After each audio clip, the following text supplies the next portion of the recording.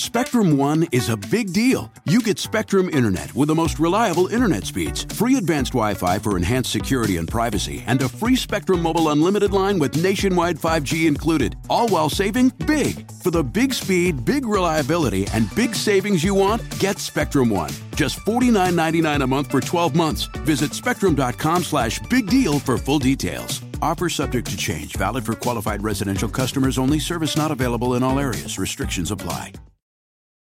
They say plants like music. Yeah, no, like really, they respond to the vibrations of it, which means that this playlist you're listening to, the plants are too. You know what else plants like? Organic soil from Miracle-Gro. It's made with all the best stuff like wood fiber and compost. Plus, it's OMRI certified organic, which officially means it's made with superior ingredients. And when you give your plants the stuff that makes them happy, they won't judge you on your iffy playlist. Hear that, plants? So go ahead and give them Miracle-Gro. Welcome to The Megyn Kelly Show, your home for open, honest, and provocative conversations.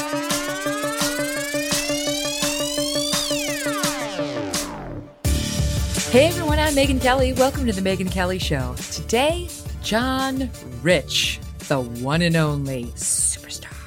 Son of a preacher man. He's got a dozen #1 songs. He's written over 1,300 others, including for very famous people, songs you would know. He's raised millions of dollars for charities. He's on Fox News a lot. He's actually got a show now on Fox Nation, which we'll talk to him about. But this is a guy who has made Redneck Riviera his entire brand. He's got the whiskey and the cowboy boots and the apparel. He's got it all. In fact, he gave me a guitar years ago, and it was amazing because he heard me saying on the air that I was taking guitar lessons. This is back when I was anchoring with Bill Hemmer. And what shows up? A beautiful, beautiful Gibson guitar with my name in mother of pearl on the neck of the guitar, which I was like, oh my God, this is the nicest thing I own. And then, by the way, you should never take a guitar like that out in front of other people because their expectations go way up, too high to justify. And when the saints go, I'm a work in progress still. And by the way, then there was a follow-up to that story where we were doing a story about what was the one thing you would grab out of your house if your house were on fire? And this is back, I wasn't even married at the time. And I said, I think I would grab my John Rich guitar. And John emailed me and said, darling, if your house is on fire, you just get yourself out and go. He said, I'll send you another guitar. Anyway, he's a great guy. And he's a thoughtful, he's a thinker. There's a reason he's written all these #1 songs. The way he sees the world, the way he can take feelings and put them into words and make you feel something is valuable. It's a commodity, and it's a delight to spend time with. So he's coming on in 1 second, but first, stay tuned for this.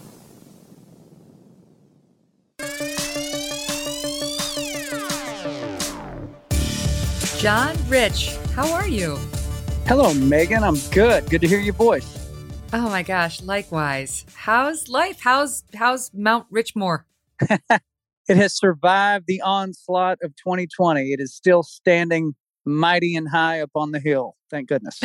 So tell the people what we're talking about. Well, we're talking about my house in Nashville. I could not turn down the play of on words to call it Mount Richmore because obviously my love of Mount Rushmore, but my last name being Rich, I thought, you know what? I am up on this hill looking at town. I'm just going to call it Mount Richmore. And there's kind of a theme in my life like that. My first son's name is Cash, after my favorite singer-songwriter, Johnny Cash. So his name is, guess what? Cash Rich. I have a few of those in my life. I love it. Did I tell you that Brad Thor, I love him, and he's down by you now. He moved down there. It's like a thing to name your house in Nashville. And he got a nice place, and they call theirs the Thor Seasons. Well, he is a writer. He's got some good word ideas. I love Brad. There's a lot of people moving to Nashville from all over the U.S. right now. It's pretty incredible. Okay, but are you worried that, like Ben Shapiro was saying, because he just moved to Florida, the Daily Wire's in Nashville, but I think he and his family are in Florida. But he was saying, great, yeah, come on down. Florida's great. Leave your left-wing values where you found them. Because most of us moved here because we want more freedom and we don't want the government all in our business at every turn. And if you're one of those people, you should just stay in the blue. Well, it is a funny thing, isn't it? That people flee states like California because, I think the last time I saw it was 13%, maybe more than that, state income tax. And all you got to do is take a walk down a sidewalk in one of the major towns, and it's just a disaster. So, of course, they want to get out. And then they move to Nashville, and Nashville's a blue town now. It's pretty much Wow. consistently blue. I'm like, guys, you just left a state because you didn't like the way they were governing and the way they were taxing you. But now you're gonna bring that with you and vote in people that do that. And to that point, the mayor of Nashville during the pandemic raised property taxes on everybody in town by 34% right in the middle Oh of the my pandemic. gosh. Can you even And believe that's it? a Democrat Yeah. too, right? Oh yeah, big time. That's Yeah. amazing. Was there a recall effort? That's huge.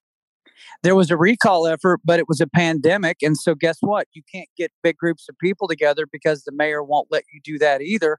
So, it's kind of hard to recall a guy when you can't get a bunch of people together to sign and have rallies and things like that. So now he's still in power. I just thought that was so inhumane. Whether you're a Democrat or Republican, the town, just like every other town, is just totally slammed. And you're going to say, oh, by the way, guys, I know things are terrible, but we're going to raise your property taxes by 34%. Have a nice day.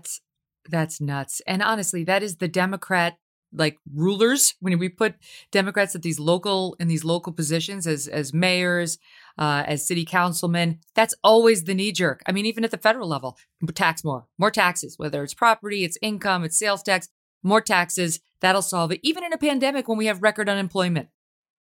Yeah, but that's stupid. I'm just going to say the word. It's stupid because why is your town getting bigger? Because you have low taxes in your state, Yeah. right? That's why people are coming there. So now that we got all these new people, let's tax the hound out of them, as my Granny Rich would say. And what are you going to do? You're going to keep more people from coming. So you know what everybody's doing that's now moving to quote Nashville. They're not really moving to Nashville. They're moving to the counties that border Davidson County, Yeah. which is where Nashville is. So like you talk about Franklin. Ben Shapiro and people like that. Yeah, they're on the outskirts, so they don't have to do what that mayor is putting on them. Mm-hmm. Yeah. Stupid. I like how you said that. Stupid. Can we just say stupid? Just sometimes that's the Stupid. only word that fits. I like that. Well, of course, Granny Rich had a lot of wisdom. I'm so sad she's no longer with us, John. Yeah, me too. We lost her last year in late July. She was approaching 89 years old, was still running her own business. She was a seamstress, so she had her own sewing shop, seamstress business that she was still running 30 to 40 hours a week by herself, lived by herself, drove herself. She would work those hours, go home, kick her shoes off, pour a little whiskey, light up a cigarette, watch Wheel of Fortune, check out the It's my news, idol. go to bed, get back up, go back to work. Like that's what she did. Was she just disgusted by what's happening to people today, where it's like they abhor hard work? There was just a funny comedian. Somebody sent me this one. Somebody on my team doing a bit on whatever's wrong in your life, it's not your fault. Let's talk about how it's somebody else's fault, whatever it was. And that's the knee jerk attitude today. That whatever's happened to you, there's somebody else to blame. The opposite of how our grandparents felt. Well, people that push that narrative are setting up generations to fail. Period. And not fail in a good way, because there is a good way to fail. Everybody needs to fail. If you're not failing at something, you haven't really gone after it. But to tell people that hard work, I go to this. Let's go back to what the Declaration of Independence says.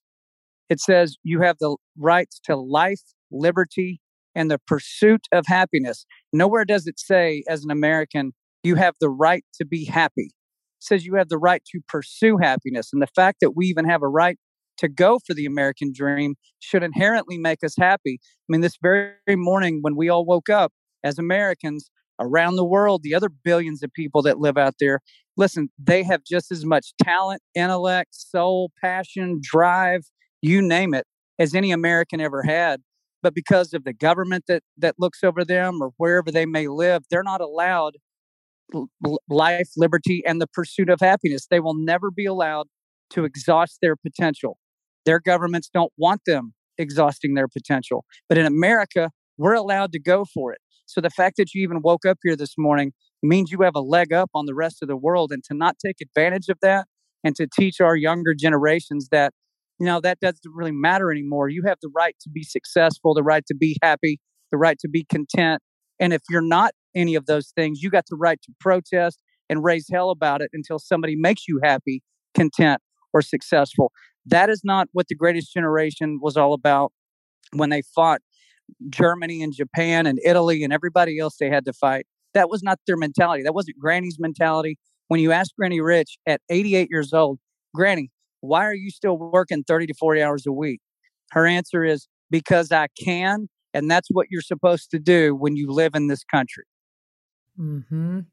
And honestly, I agree with every word you just said. And I think part of the problem is I'll bet you most of these kids don't even know what's in the Declaration of Independence and don't know the national anthem that they're clapping Colin Kaepernick for kneeling at. There was a story here in New York recently. It was actually this guy, I'm on the advisory board now of this new organization called FAIR, Foundation Against Intolerance and Racism. And we're trying to fight back against this neo-racism that they're putting in the schools, this critical race theory, all this nonsense they're trying to indoctrinate our kids with to divide them and shame them based on their immutable characteristics. Anyway, so this guy who founded it, he wrote a Wall Street Journal op-ed talking about how he, like I, pulled his kids from the New York City private school system. And he was talking about how he gets to school this year, his two kids get to school, and the first thing he finds out is they're no longer singing the national anthem. They used to kick off the school year. They didn't do it every morning. It was just kick off the school year with the national anthem and the pledge. No more. It's too controversial, John. I mean, it's like kids don't even, they're not given sort of just these basic foundational things about loving America that you and I grew up with. Why is it that it's good to have a strong immune system? And how do you get a strong immune system as a human being? You get a strong immune system by being around people, being around sometimes sick people, running into things you may not even know got into you, but it did, and your body builds up a tolerance, and you have an immune system, right? So your body understands things that are out there. Taking away every single solitary thing that might offend or upset anybody or any group, period. Taking all of that out of the culture is not doing any favors to people who are growing up in this country. Like you just said, they should be able to make up their own minds. When you take everything off the table, you take away any dissent, there's no mind to be made up anymore. There's only one way, and that's the end of it. And when you talk about critical race theory entering the private schools where you were at, guess where else critical race theory is trying to enter into? Christian schools. In Tennessee. Christian schools. Big you time. know what? I've heard some of that. That's insane. That's where you send your kid to get away from indoctrination like that. We go for a different indoctrination in the Catholic schools, and then we're fine with it. Well, the whole premise in the Bible, if you're a Christian, which I am, God specifically tells us to not identify each other based on any of our outwardly our human characteristics, but rather to identify each other as all children of Him, as His kids. So like I could go to Vietnam and meet a man or a woman who I cannot speak with, but that man holds up a Bible or he reads a verse or he grabs my hand and prays and he's a Christian. He's my brother, period. That's how I look at this man. Not that he's Vietnamese, not that he can't speak English, not that he's whatever his socioeconomic policy, place in life is. None of that matters. So critical race theory, as people are learning, is basically telling these kids, hey, if you're this color, you don't have a chance. If you're this color, you're the reason your buddy doesn't have a chance. They're telling little kids this in class, and they're looking at each other going, but we play on the same baseball team together, and our parents go on spring break together. What are you talking about? They go, none of that matters. What you need to do is understand what I'm telling you. This is true. Because you're this color, you don't have a chance. Because you're this color, you're the reason he doesn't have a chance. That is so toxic. I would put that another Bible verse where Jesus Christ Himself said, "You'd be better to tie a millstone around your neck and throw yourself into the depths of the sea than to ever cause one of these little ones to stumble." That's the word He used, to stumble. Meaning to mess them up, to put toxins in their mind, to mess up their innocence and the way that they look at each other. If an adult steps in and does that, He said you'd be better off basically to tie a rock around your neck and jump in the ocean. I mean, that came from the Son of God Himself. So when I see that entering schools, especially Christian schools, you know, I had to call it out, and I did call it out. We have been battling that ourselves, unbelievably so in Nashville, but I've seen the schools starting to push back against it. Thank goodness. So you got two boys, and were you, did you experience this firsthand? Like, was it at your schools? Yeah. So the school that they go to, it was happening in grades just a little ahead of where my oldest son is. He's in fifth grade. So this was happening in like sixth and seventh grade. And, you know, they're showing videos of you know, kids running around a track, and, you know, one kid's lapping the other kid, and all these terrible things are happening. And then they're laying stuff on the tables that are saying, you know, do you know what white privilege is? If you don't, and you're white, let me explain it to you. And they're telling this kid why it's ultimately his fault, why his buddy is not going to make it. You know, and I'm looking at that going, first of all, you shouldn't say that to either one of those kids. Who are you to dictate who accomplishes what? In my opinion, that's the essence of racism, is to condemn someone's future based on the color of their skin. That is the definition of racism. But they have contorted it and twisted it in this backwards way, and then put it into these curriculums where they slip it in and they make it hard for you to argue against it. And if you do, they'll call you every bad name in the book. But you know what, Megan? Bring it on. Bring on the bad names, because we can't stand idly by and watch people steal the innocence from our kids. That's exactly how I feel. Trust me, as you know, I've been called all sorts of terrible names. They don't bother me anymore. Like, you know what? You already shot those bullets. I'm still here. I'm fine. All the people you could convince with your nastiness have been convinced, and they're not my people. I don't need to try to get the far left wokesters. I'm not interested in them. They're not honest brokers. And people who are understand what they're doing. So I want more people to feel like that, because the name, yes, they'll sting, but then you'll get over it. And some battles are worth fighting. So, I mean, our forefathers took bullets. We can take a few barbs. You know, we're tough enough. We're good. Yeah. Well, as Granny Rich said many times, actually, she called me John Daniel. She said, John Daniel, if everybody likes what you're saying, then you're not saying it right. That's good. Yeah. I like that. So wait, so let's talk about that, about your background, because you mentioned God. You're obviously well read with the Bible, and that's because you are the son of a fire and brimstone preacher. And so you Hallelujah. came by your faith. You came by your faith honestly, and I know that's played a big role in your life. So I want to hear about that, but I also want to talk about the absence now of faith in the public square, because I do think all these things go hand in hand. Well, so my dad at about the age of 19 decided he wanted to preach. He didn't really decide he wanted to. He was called to preach, right? So Is this down in Amarillo, Texas? This was early on, before I was around. You know, he was called to preach, but he didn't want to preach. He didn't feel like he was supposed to be in the big fancy churches with the big congregations.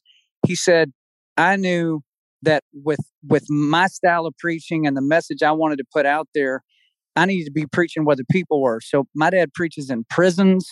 My dad preached at 32 Mardi Gras in a row on the French Quarter, standing there with a guitar around his neck. He also sings and plays. That's where I learned how to play. And he would sing I'll Fly Away and Amazing Grace and preach with all manner of craziness going on around him day after day, and did it 32 years. He did that. Was he trying to save the Mardi Gras attendees? Like, why Mardi Gras? He was, because he said, the people that are out in Mardi Gras that are just cutting loose and going nuts, he said they're never going to come to church. Most of those people, a lot of those people are never going to go to church. And that's why I'm going to go there, because this may be the only time they ever hear the truth. So I'm going to go there. And then he goes to prisons, because he says those people need to know that just because their bodies are incarcerated, it doesn't mean their souls are incarcerated. And that's how he preaches at them. A couple of years back, Megan, we rolled like a flatbed trailer with a PA system on it out in front of the prison here in Nashville. And I got up and sang 3 or 4 songs. I did a couple of Johnny Cash songs, did a gospel song. And then I turned it over to my dad, and he preached for an hour. There was about 2,000 inmates on the other side of this chain link fence. And at the end of it, kind of like a Billy Graham crusade, at the end, he gives the altar call. Well, my dad did the same type of thing. but they couldn't come to where he was. And I looked through that fence, and there were hundreds of adults, men and women, on both sides of this fence, down on their knees, praying, giving their lives to God right there in a prison yard. Oh So my that's the kind God, of that's preacher my dad amazing. is. His mother was Granny Rich. So, you know, that's the line I come from. So when I make music or I talk about America or whatever, I understand that we come from generations of bold people, all the way back to who you were talking about, the founding fathers. Without bold people, without people willing to take incoming, willing to take whatever heat's going to come their way, uh, we wouldn't have a country. They would have knocked us out a long time ago. The American dream would have been gone, but it's not gone. It's still here. And it's up to people like you and me and people that I disagree with, by the way.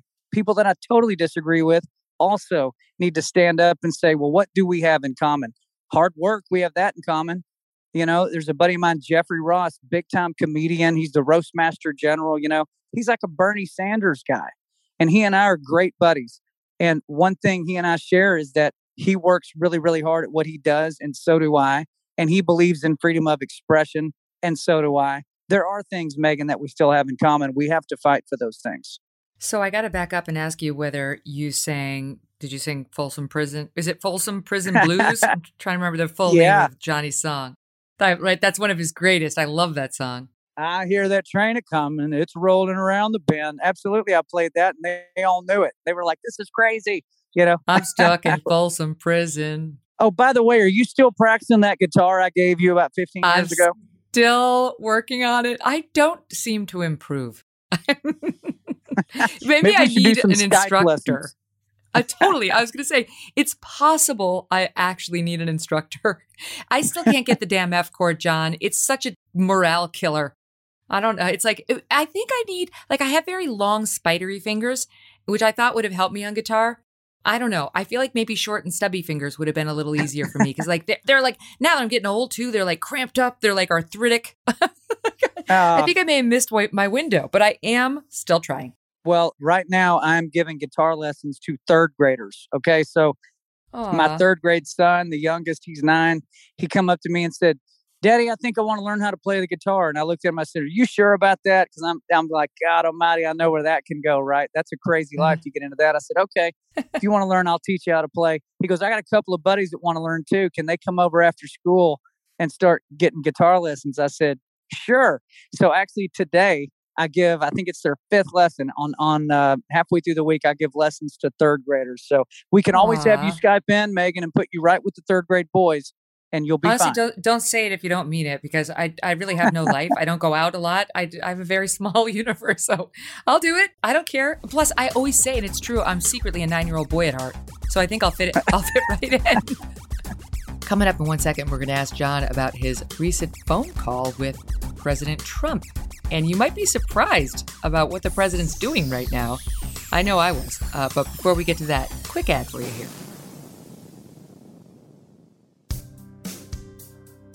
You would love my mom. She's a lot like Granny Rich, John. She's like my mom. She like, first of all, she has what we call chronic lyricosis. She can never remember any lyrics to anything. And the greatest one of all time was she was singing. I'm like, what'd you say, Mom? What did you just sing? She's like, she sang it again.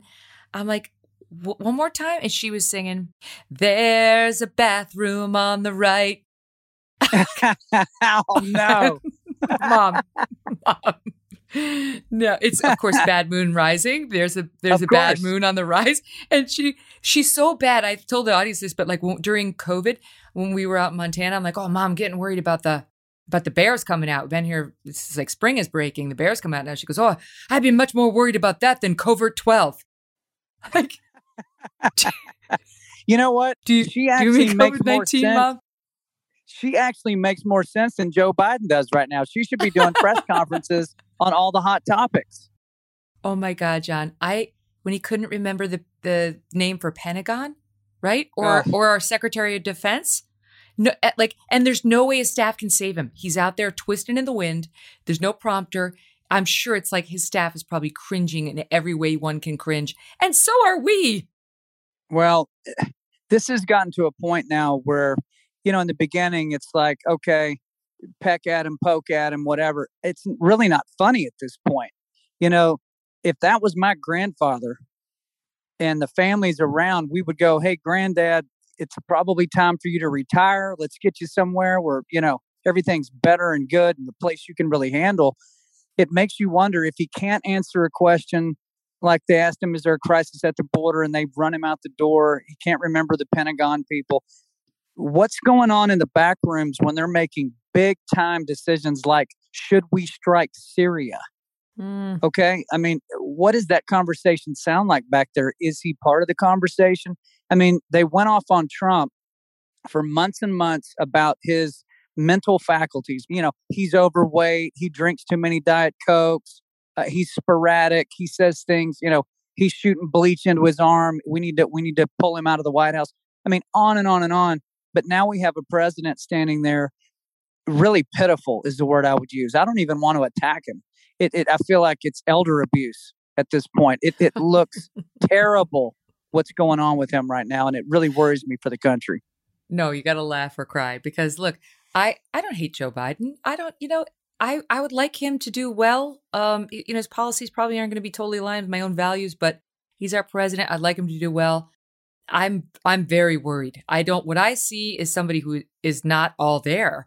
And I don't know what I'm more concerned about, him not being all there and sort of trying to legislate and be president from that place, or Kamala Harris being our secret president. That's what's coming next. This unelected person, to that role at least, who couldn't get the nomination for president. I mean, even the Democrats didn't want Kamala Harris, but I feel like day by day she gets closer to it. These shell games, I think Americans, we've all figured it out. We're not, again, stupid. We're not stupid people. Stupid. We see what's going on. We all, we can read the tea leaves and look a couple of moves up the board and go, well, everybody knows what's coming. And there's nothing you can do to stop it anyway. And so the question is, so what are we supposed to do at this point? Nothing. You work, you take care of your family, you chase the American dream, and, it's going to shake out like it's going to shake out. But I will say, watching him fumble and falter and now has not done a press conference, that hasn't happened in the last 15 presidencies. I believe it's 100 plus years. That is, there's no way to ignore that any longer. So it's going to be dealt with soon. And honestly, is it better to have a Joe Biden who can't think straight, or a Kamala Harris who can think straight? That's our choices right now. Green Jello or yellow Jello. I don't know. I don't like either one. Or I like Ron red Klain, Jell-O. right? Or Ron Klain, right. who we didn't elect at all, the chief of staff. Like that guy, right? He really shouldn't be our secret president. I don't know. It's like the Democrats watered down everything, right? They made impeachment next to meaningless. I really would like to have some sort of presidential fitness assessment, because the objective signs are all out there that he's struggling. And he's got, I was just saying, like, I saw my grandpa struggle, but my grandpa wasn't leader of the free world. He was just sitting on his lazy boy watching old episodes of Matlock. That you don't have to be all there to do that. Like, the stakes are very high. Your grandpa didn't have the nuclear codes. Okay. No. I mean, it's different level. The Democrats' favorite saying is follow the science, just follow the science. Well, okay, let's follow the science on Joe for a minute. I'm watching him try to do an interview. We're all watching the same stuff, and the science would tell you something's not right here. He needs to be evaluated and see what's actually going on. That would be following the science. But like I said, at this point, I can't even I feel bad about even pecking at him, because it just seems so pitiful, the condition he's in. Elder abuse. Let's talk about Trump. So you got to know Trump when you were on Celebrity Apprentice, and you, wait a minute, you won, didn't you? You won Celebrity Apprentice. Of course I won. How dare you suggest otherwise? Yes, I won. I played for... I showed up. I helped you. I know. It was awesome. Yeah. I played for St. Jude Children's Hospital in Memphis, and my goal was to raise $1 million because nobody had ever hit the $1 million mark. And when it was all done, I was at like 1.4 million. So it did a lot of good for St. Jude. And little did I know, I was getting to know the future president of the United States and his family. Right. Little did anyone know. Like nobody knew that at that point. So Trump runs. He was controversial when he ran. I would say even more so when he won, as president. And then the Capitol Hill riot happened on January 6th. and everybody pronounced, Trump the worst person ever. Not everybody, but, you saw all sort of the never Trumper Republicans running out there saying like, it's as we said all along, right? Like everybody's trying to say, let's dance on the grave now. I don't know. Do you think he's going to run again? I don't know. I have not asked him and he has not told me, but I would say if I'm going to bet on it, I'm going to say there's a way better chance than not that he will run again. I think his support has not waned at all. I think, we saw how flawed the polls were. I mean, those polls were so off the mark. How many people actually support Trump? I don't think we even know how many people actually support Trump across the United States. To watch the Latino support going up, African American support going up. I think he knows there's a big, wide open road out there for him to run again. And watching what this administration is doing, what's happening at the border, what's happening at the gas tanks, what's happening in our society culturally, what's going on. The taxes are coming next year. That Biden tax plan, boy, that's a doozy. Go look that one up. All that rolling out. I think Americans, even people that voted for Biden, are going to go, wow. I really, I didn't like Trump. He sent out a lot of mean tweets. I didn't like what he said, but man, my business sure was doing better. And wow, my kids were doing better. And, I think there's going to be some buyer's remorse here on Biden if there's not already. I mean, Trump is the 800-pound gorilla, right? It's like if he wants to go out there and vie for that nomination, I don't see anybody getting enough of the Republican Party to stop him. No. So it's really it's up to him. Well, so, I reached out to some big time Republican people, big time senators, Congress people that rode in on Donald Trump's coattails, that were in tough races, that marched Donald Trump around and flashed his name and face all over their commercials and all over their marketing and got across the finish line only to turn around and, as you said, dance on his grave. And I was so disgusted by that. I picked up the phone, Megan, and I called them directly. And I said, I'll never raise another penny for you. I will support whoever runs against you. You're a hypocrite. We're done with you. And it had to be McConnell. Tell the truth. Was it him? He's one of them. He's one of them. And I've got others that I called that I'm way better friends with than him. I wouldn't call him a friend. He's somebody that I know. But you can't do that. You can't expect your voter base to stick with you when they watch you on national TV do one thing until you get across the finish line and then do an about face and just butcher the guy that you wrote in on his coattails. That's called hypocrisy. I don't care which party's doing it. And so I'm sick of that too, Megan. Now listen, I'm a positive guy, but that did not sit well with me, and I let them know about it. So who else was it besides McConnell? I'm not going to say. Come on, give me one other name.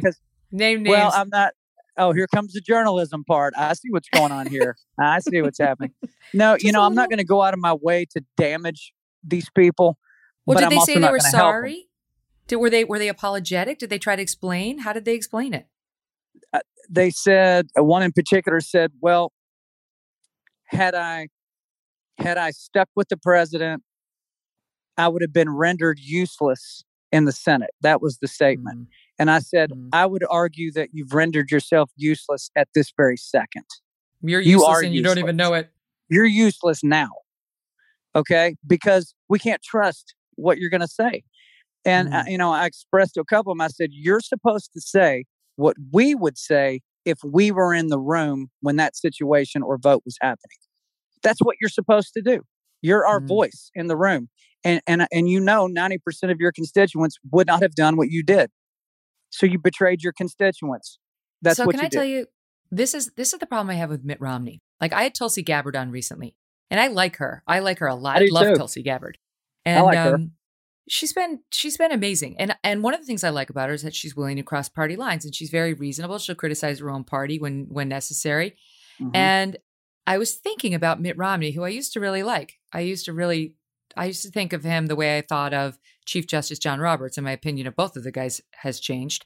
But, just sort of that they were cut from they were from central casting for the roles that they wanted. Romney for president, Roberts for Chief Justice. But the thing about And Romney crosses party lines, and Romney criticizes his own party, right? So why not like it in him? Why wouldn't I like it in him? Because I'm not a Republican. I'm an independent. And I'll tell you what bothers me about Mitt Romney. The very thing that you are talking about. He excoriated Trump when they were running. Remember, he was trying to get the nomination and he was like, I'm going to tell you what I think about Donald Trump. It was right before our third Fox News debate in Detroit. So I remember it was like that night. It was March of 2016. And he went off on him in the most powerful way Mitt Romney can, right? He's not like he doesn't have sort of a cutting tongue, but he did it in the best way he could. And then as soon as Trump won, you know as well as I do, he went in there and he kissed the ring because he wanted to be Secretary of State, and Trump forgave him, right? Trump went out to dinner with him. He didn't make him Secretary of State, but he helped him in his Senate race, and he won. He won his Senate position. And then he turned on Trump again. And it's not that I'm a Trump loyalist or not loyalist. It's I don't like that kind of hypocrisy. And he was a user. He was a user, and he's got situational ethics. Like he sides with the Democrats. I don't feel like it's out of principle. I think it's out of like an attempt to save his own hide, given whatever the latest poll is that he saw. I feel like Tulsi's a woman of principle, and she's going to stick to it whether you like it or not. He's the opposite. Yes, that character flaw in human beings in general.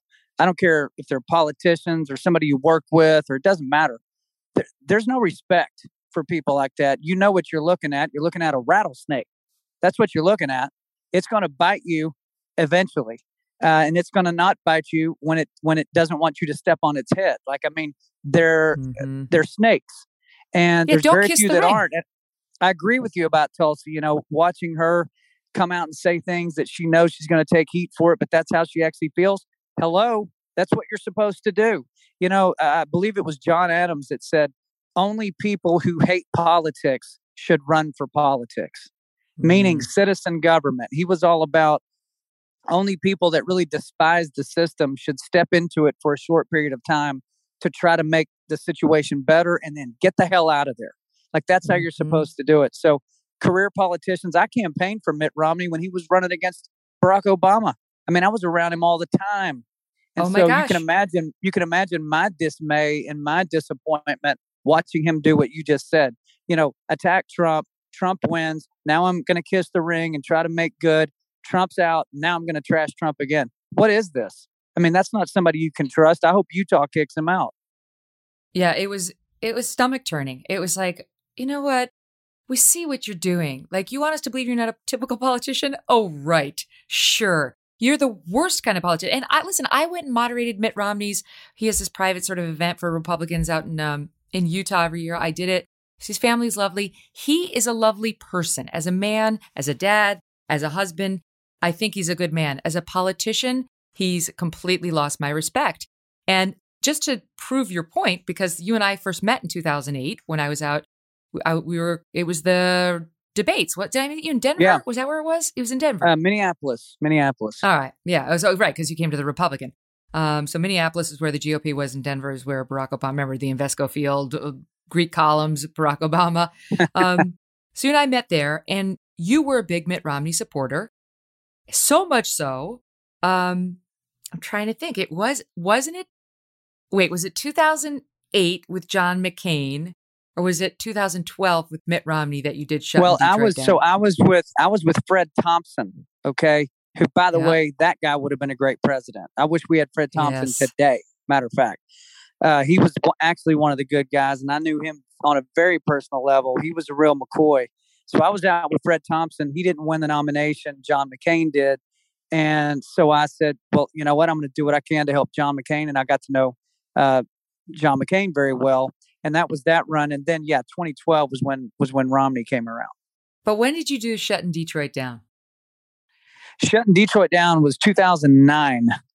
Okay. So that was right when the bailouts were happening, and the big companies were taking all the money and then firing 100,000 people at the same time.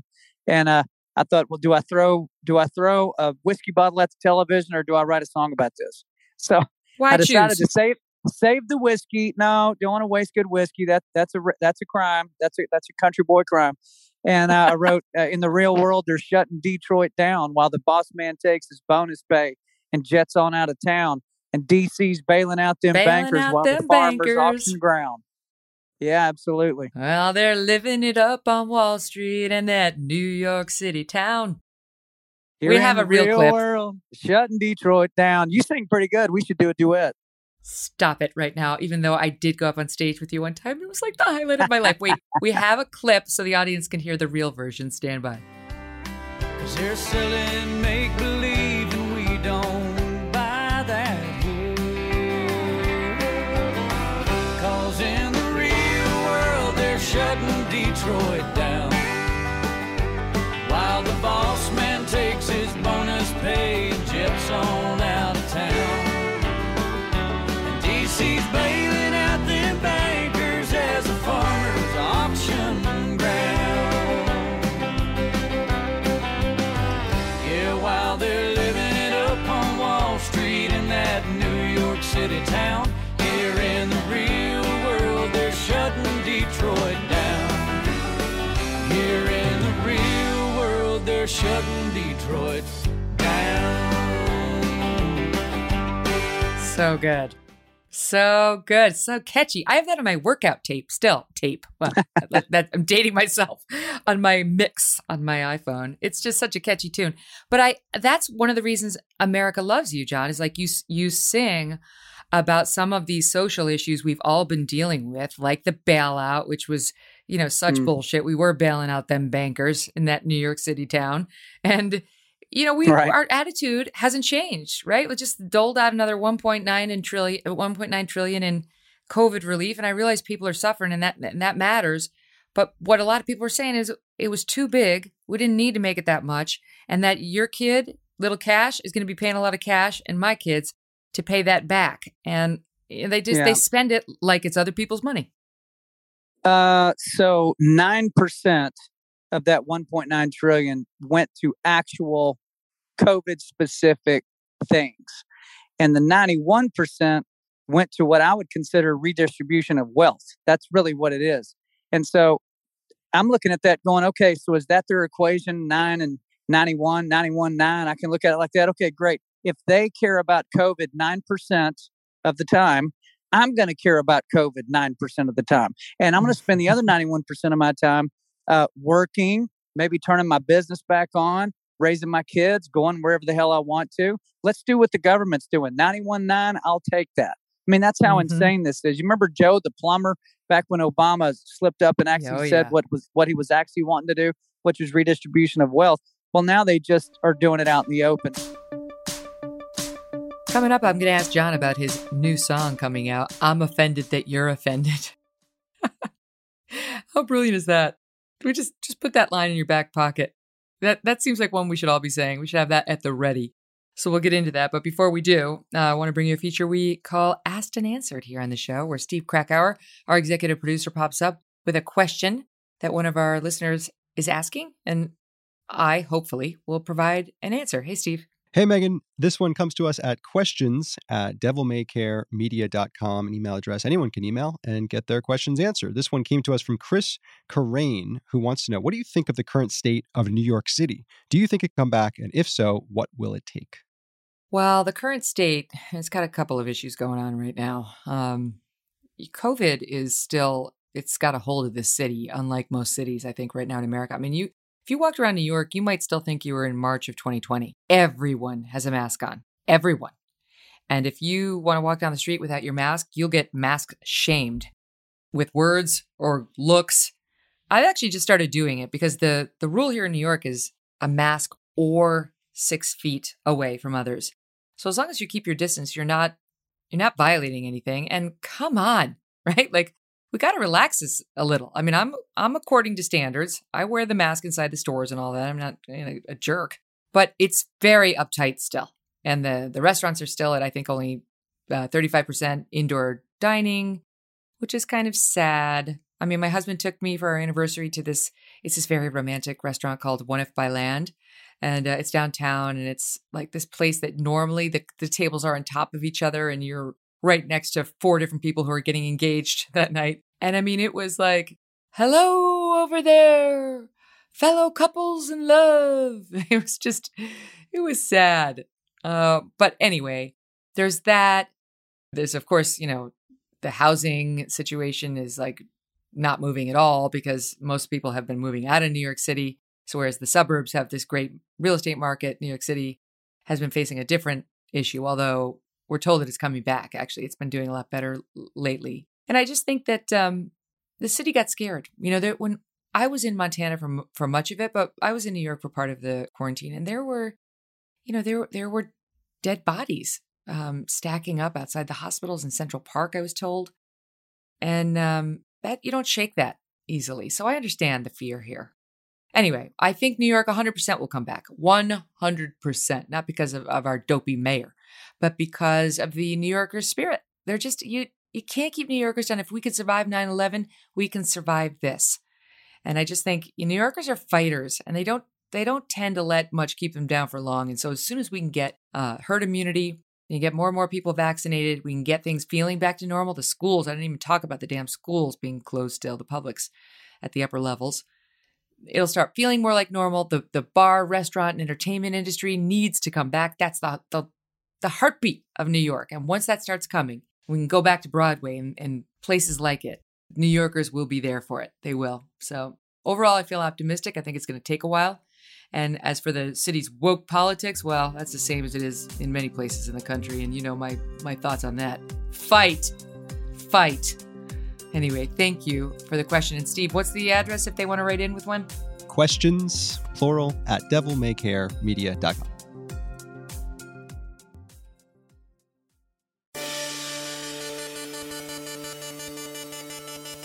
As far as the culture of, being offended by someone who's offended, I'm writing a new song called I'm Offended That You're Offended. That's going to be the title. I'm offended that you're offended. It's going to go something like that because basically I'm offended that you take offense to things that are not very offensive. That's going to be, that's the whole genesis of the song. I think it's a hit. No, I love it. And I'll tell you, I was on the BBC talking about the Piers Morgan thing not long ago. And they were saying, BBC, of course, leans left. But I like going on there so they can hear another point of view. It's like, hello, not everybody's in that liberal bubble. Here's a different way of looking at things. And the presenter, they call them presenters over there, not anchors, was saying, don't you understand, though, like, Piers Morgan offended a lot of people with his comments about Meghan Markle. I'm like, and? So? Like, who cares? He's in the business of talking about difficult conversations about people who are in the news, who press certain buttons, which she and Harry absolutely do. And that show hired Piers Morgan because they wanted a provocateur. It's not like it was any mystery what Piers's brand was. That's why they put him on the air. That's why the show did so well. And so they got exactly what they wanted. And you can't give the audience. She said, oh, they had 40,000 complaints. Okay, A, it was organized, right? It was organized. It wasn't organic.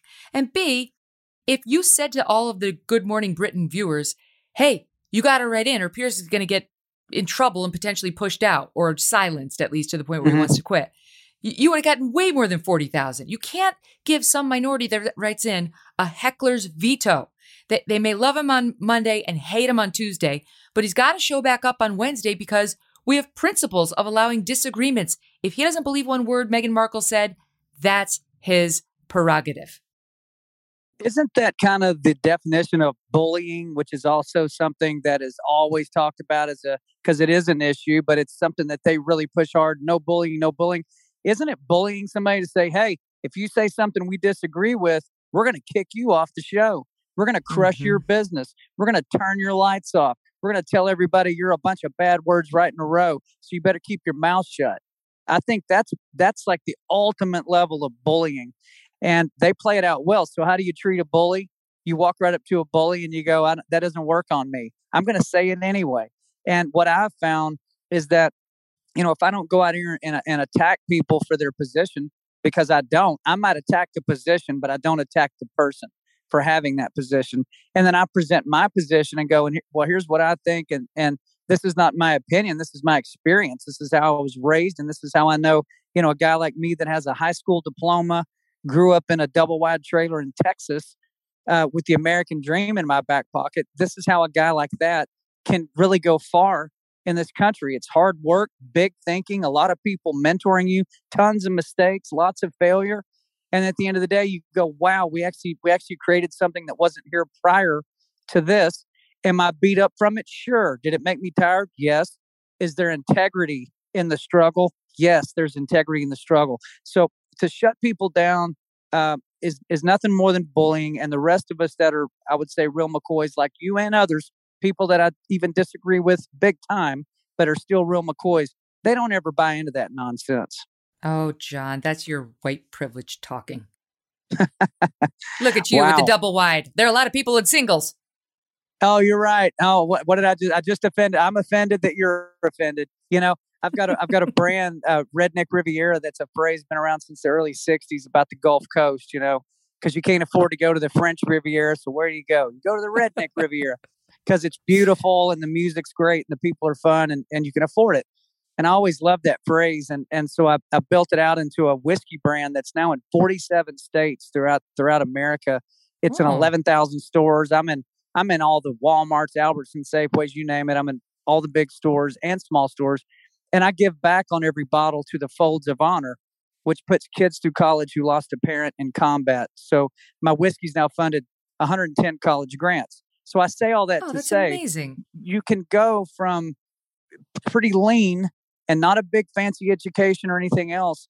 But if you're an American and you woke up here today, if you've got big ideas, you should go after them. You should exhaust your potential because you can't help other people if you don't have anything to give them. See, that's one thing the left misses too. And the whole culture of, hey, you should just have everything given to you. Well, you know what?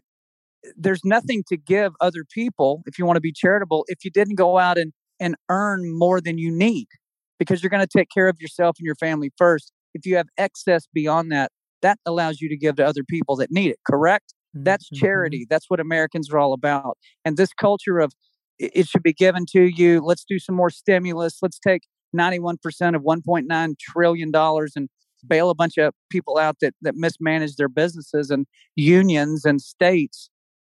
That's not gonna perpetuate entrepreneurism, ingenuity, or hard work and success. No, it's going to perpetuate the teachers not going back to work when your kid is home and depressed and hasn't been in actual real class for a year.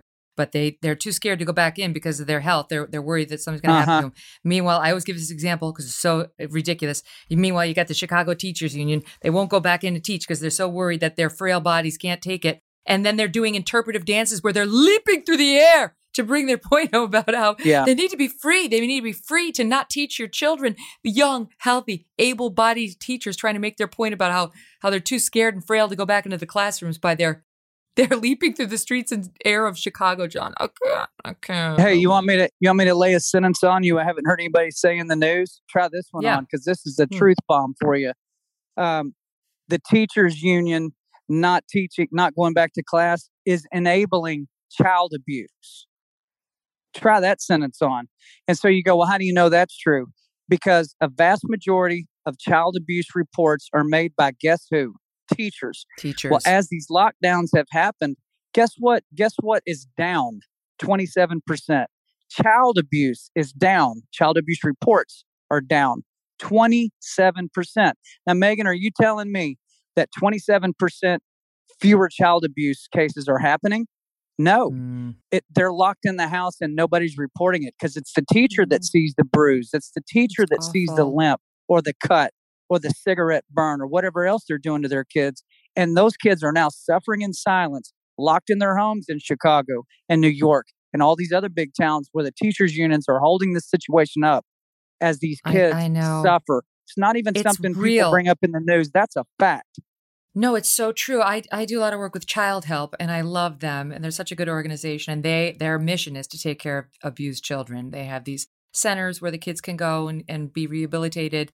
And I mean, the stories are horrific, but the Child Help is in a league of one teachers. When it comes. Hey, Megan, so they said the same thing you said, that I said, are the hotlines like ringing off the hook during the COVID? And they were like, Megan, they're not. And that's the most terrifying thing of all. That's right.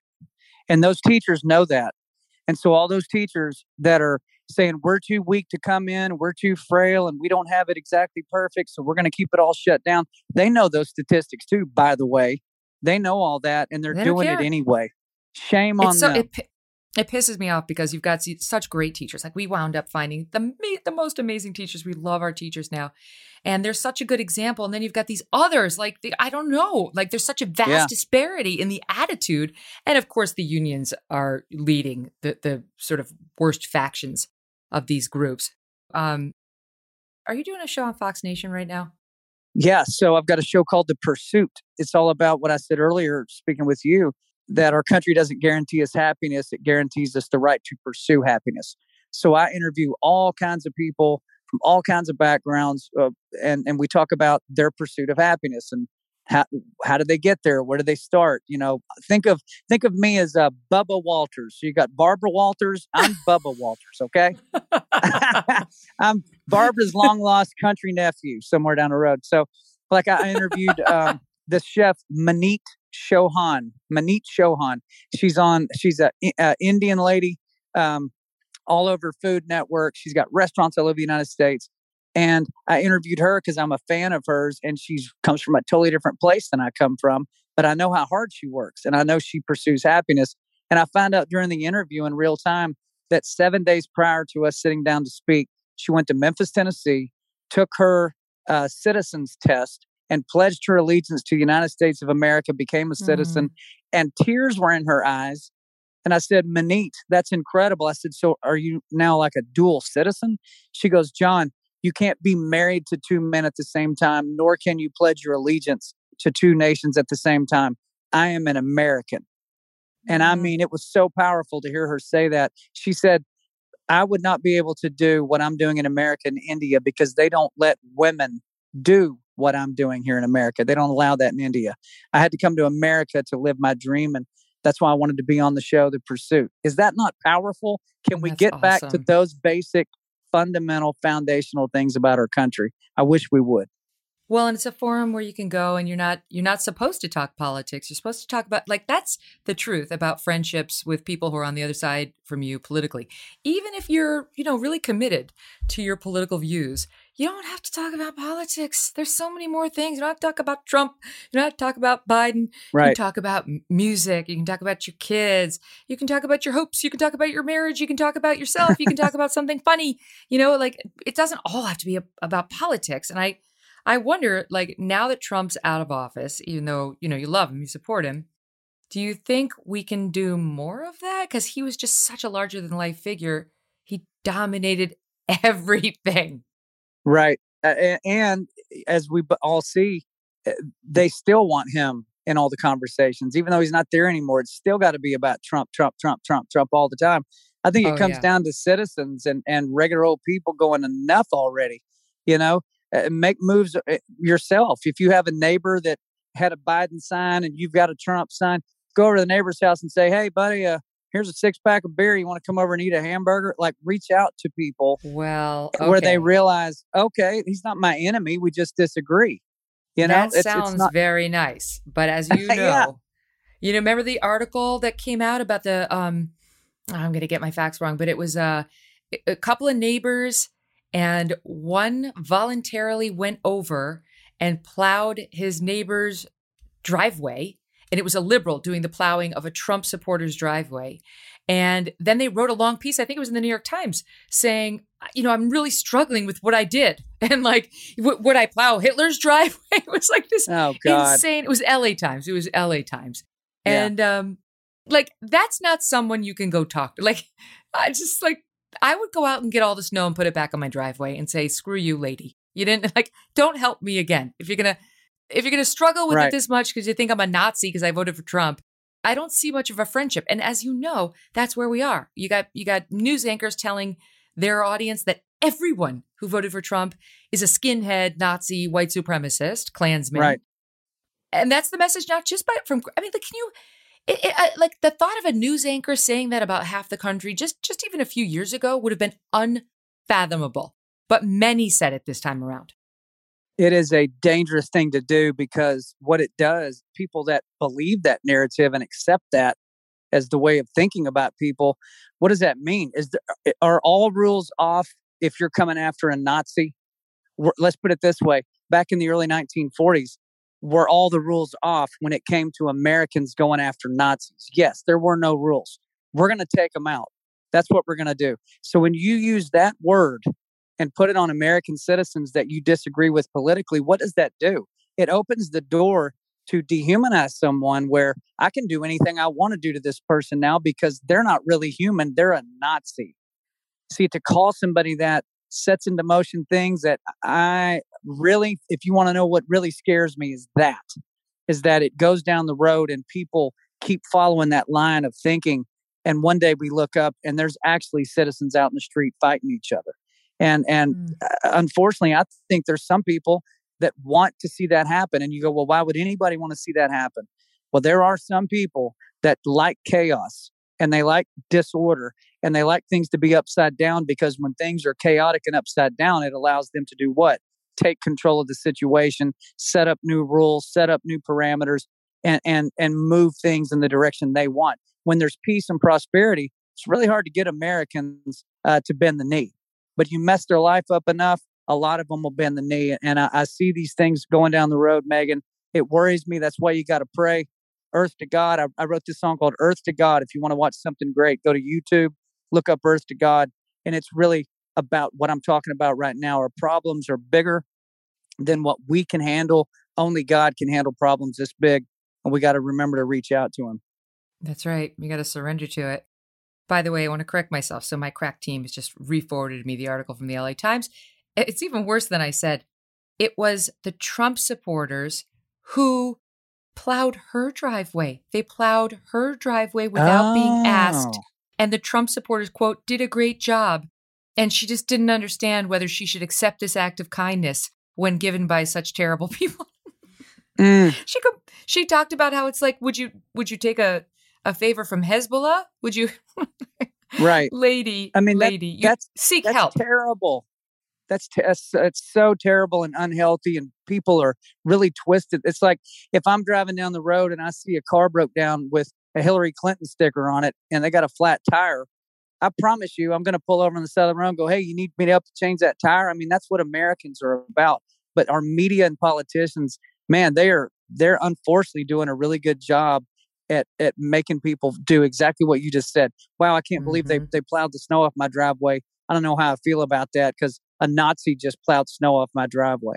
I mean, no, I definitely, I would not help change the tire. I would not do that because I don't know how to do that even for myself. But I would call Abby. I would call Abby and say, Abby, AAA. Help this person. She is my AAA. She is my everything. She is my mommy. She's my nanny. She's my friend. She's my little sister. She's my assistant. She's a problem solver. Basically, she's a fixer. So wait, can I ask you a question? Have you talked to Trump since he left office? I have. Yep. I've talked to him. How's he doing? Not a lot. A couple of times. Sounds fine. Did he sound like happy? Is he enjoying? Yeah. I don't know. Is this retirement? I don't know what we're calling this. I mean, he sounds laid back, even. He's always got a little joke or something. He's kind of ribbing you about something. I saw you on the news. Whatever. Makes his little comments and stuff. He sounded relaxed, which is interesting. No. I didn't know what I would expect to hear it from him, but he actually sounded a lot more relaxed than he was when we saw him on television. So if you had to predict, not saying he told you, but if you had to predict whether he's going to run in 2024, what would you say? I think he will. I think that, I think he will. I mean, I just think there's so many people that like the progress they were seeing on so many levels, whether it was business or foreign relations. I mean, peace in the Middle East, for goodness sake. I mean, stuff that we never thought would happen. They'd sure like to see those things continue. And I think that what we're watching in the first 90 days with this administration of the stepping backwards and things getting worse, I think there's a wide open path for him. But it's up to him at the end of the day. But if I know him at all, I don't think the guy likes to lose. And right. I think he would probably take another swing at it. All right, let's talk about you for a minute, because something you said earlier it piqued my curiosity. You were talking about giving your guitar lessons to your third grade son and his buddies, and saying, I don't know whether I'd want to recommend this crazy life as a musician. So, like, how crazy does it get? When you say it's a crazy life, I know you tour around and all that, but like, what? Give us the bird's eye view into life as John Rich.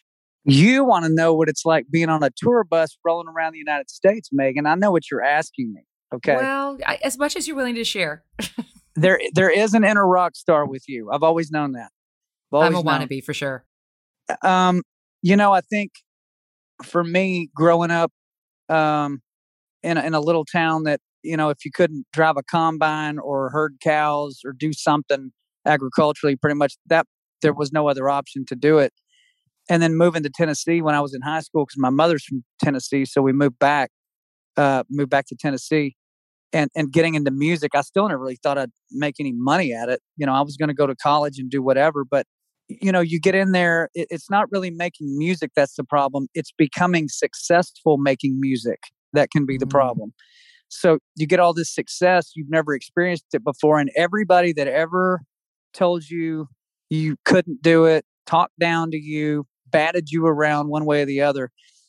For me anyway, when I finally got big success, I didn't handle that very well. I took it as like a hammer to turn around and hit everybody over the head with it as much as I could. So, I told you, I told you, I told you. And with that comes a lot of raucous living. I would say Prodigal Son would have been a good stamp for me for many years of my life. Having a dad that's a preacher, I'm sure I was disappointing to him on many, many levels. But, I was taught well young. I knew what the truth was. I went swinging out there wide for many years. But then you come back around and you realize what you were taught early on in your life remains true and remains constant. And fame is not constant. And popularity and success and all those things, those are whispers. Those come and go. They blow in, they blow out. But the things that are constant and concrete are things like God loves you. You are God's child. He is there for you. America gives you the right to pursue happiness. Hard work wins in the end. Respect people that you disagree with. Love your family. Teach your kids well. Try to have some fun. Things like that are just the everyday things remain constant. And I had forgotten that for many years. And because of that, I became somewhat of an insufferable person to be around for quite a while. And I'm glad I came back around. When I hear you talking about that, I feel like it's code for you abuse substances. You got to be kind of an asshole to your friends. And then I never really got into substances. I never got into any drugs, but I was drinking too much. You get out and instead of drinking a couple of cocktails, you drink 4 or 5 cocktails and say something stupid or get in an altercation with somebody and, make a scene and disrespect people and that kind of thing. So, it never was something that commanded my life. But I think when you have a heavy dose of anger from growing up, pretty lean and you want to show everybody that they were wrong. And then you have a lot of success, you throw some alcohol on it, but by golly, you can get a little wild when that happens and not in a good way. So, it's something I had to live through, but I had a lot of good friends. And at the end of the day, I had God looking out for me and he was still there. And when I said, "You still there?" He goes, "Yep." And I almost felt like he said, "Are you done?" And I was like, "I'm done." He's like, "All right, let's move forward." And that was a great feeling. Oh, I like the way you said that. You still there? You done? I'm here. That's so great. Well, he's our spiritual father, right? That's what the Bible says. He's your spiritual father. He is your father. And so being a father now, I know how I talk to my kids, and if they ever came to me and said, "Dad, you still there for me? I know I messed up." I'd go, I'm right here. Are you through messing up?" "Yes, sir." "All right, get over here, buddy," and give them, rub them on the head and let's go outside and talk about it because you love them. You're their dad. And God feels that way about us. We just have to reach back out to him. And it is the same thing. Like I never left. I've always been here. I got you. Right. And do you think that when I hear how successful you've been, I'm like, I don't understand it. Does the rock and roll, does the music industry just pay crazy amounts of money? Because I just feel like if you are successful in music, it's just next level. It's not like being an actor.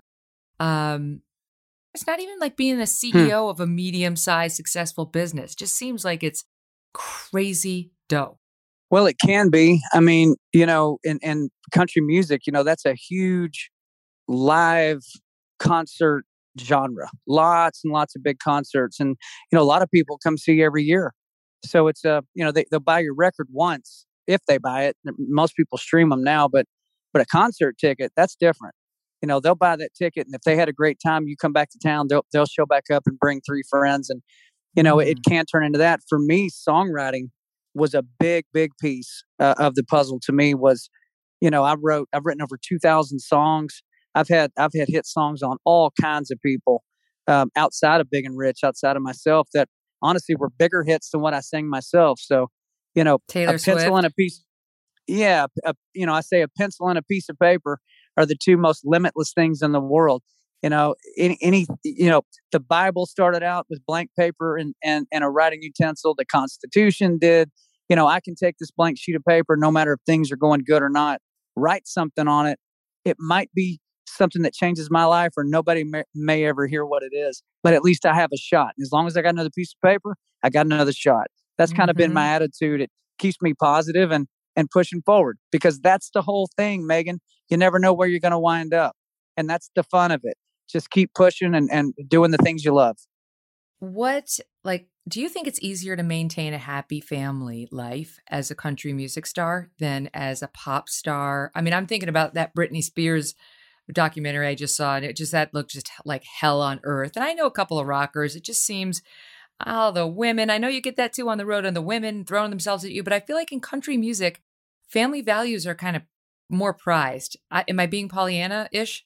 No, because honestly, our music, lyrically, even country music doesn't go off into the subject matter that you hear in a lot of pop or urban music. We just don't go there, and like a guy like me, I look at my fans and I go, well, I'm a country music fan too, me personally. Like, I'm a fan of country music, so I know who they are. That's who I grew up with.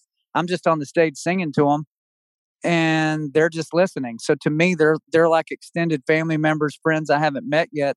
And so we don't really get into the TMZ world and all the craziness that happens in the pop world. That really, a lot of that doesn't enter into Nashville. And I think that is a better situation for a lot of country singers and pop singers. All right. So when I moved to Nashville, I think I've got the name of my house. Oh, perfect. Try this on for size. My son, my little guy, is obsessed with this movie because he's got like a fear of sharks, like most people. And I think I might steal the name of one of his favorite movies, The Meg. I love it. Megalodon. Yeah. Right? Wow. The Meg. You could put the Meg right next to Mount Richmore, and it'd be you and me up on the hill just raising Cain. We could put a zip line between our houses, man, get all country redneck with it. It'd be such a blast. Maybe we could put one of those little like carriers so you could send me down some whiskey so I could pick up where you left off and all your bad habits.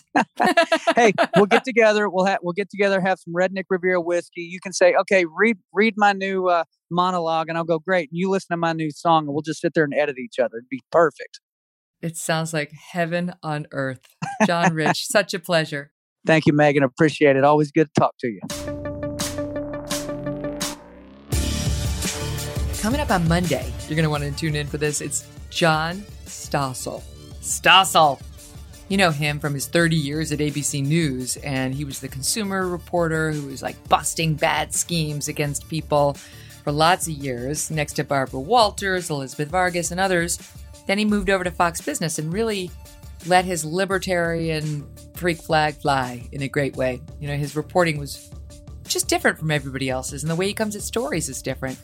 Because he is a libertarian. And I think you're going to find, in particular, what he has to say about the crackdowns online against him disturbing but illuminating. Facebook tried to shut down one of his stories he posted about the environment out in California and the forest fires out there. And what he had to go through to try to get a false warning on his report removed. I mean, it's going to frustrate you, but it's very illuminating as to how hard this battle is going to be with big tech trying to crack down on everybody. So anyway, it's always enjoyable talking to Stossel, and then you will learn in that interview about what my husband and I call the Stossel. What happens to one dining at Stossel's apartment with Stossel and his beautiful wife, Ellen, when Stossel gets a little tired. Tune in for that next time. Thanks for listening to The Megyn Kelly Show. No BS, no agenda, and no fear. The Megyn Kelly Show is a Devil May Care media production in collaboration with Red Seat Ventures.